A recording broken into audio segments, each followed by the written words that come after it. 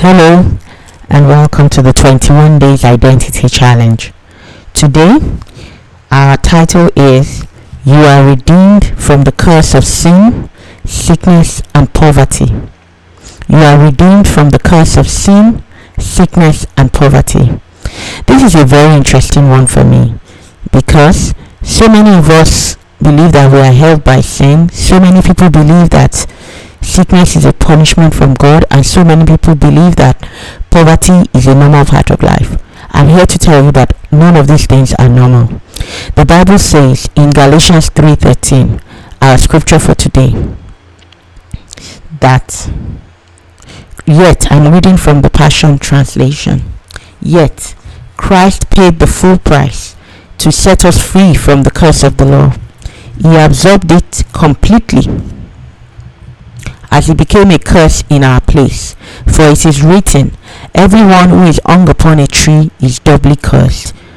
If I read it in the New King James Version, it says, Christ has redeemed us from the curse of the law, having become a curse for us. For it is written, cursed is everyone who hangs on a tree. Today I want to let you know that sin, sickness, poverty, lack, loss, death, all of these things are a curse of the law. How do I know this? The Bible describes the curse in detail in Deuteronomy 28 from verse 15 to the end. It is so graphic that every time I read this part of the Bible, I cringe inside because it is so graphic. Poverty, loss, confusion, oppression by the enemy, all of those things are the curse of the law. And you know the thing? Jesus has redeemed us from every single one. What does that tell me? It tells me that every time we allow that thing, sin, sickness, poverty in our lives, we're allowing the curse a place in our lives. We're allowing the enemy to oppress us. And Jesus has taken care of all of this. I know this is tough to swallow for many of us, and even for me a lot of the time. But you know what? The just shall live by faith. We live by faith, and we know that Jesus has paid the full price for this, and there is absolutely no reason for us to carry this with us. And you know, today, meditate on the scripture that I'm sharing with you today. The scripture that is talking about that we are completely redeemed, we are completely set free. Jesus took every single one. And you know, I don't know about you, but I have made up my mind. I will no longer condone any form of sickness, poverty, sin in my life anymore, because it is now clear to me that I am free from it, and the Spirit of God is helping me every day to realize that I am free from this. I have this understanding, and today I want to ask you, do you have this same understanding? Do you now see that everything that does not look like the blessing is a curse? Jesus did not come for you to still be sick. He did not come for you to still be poor.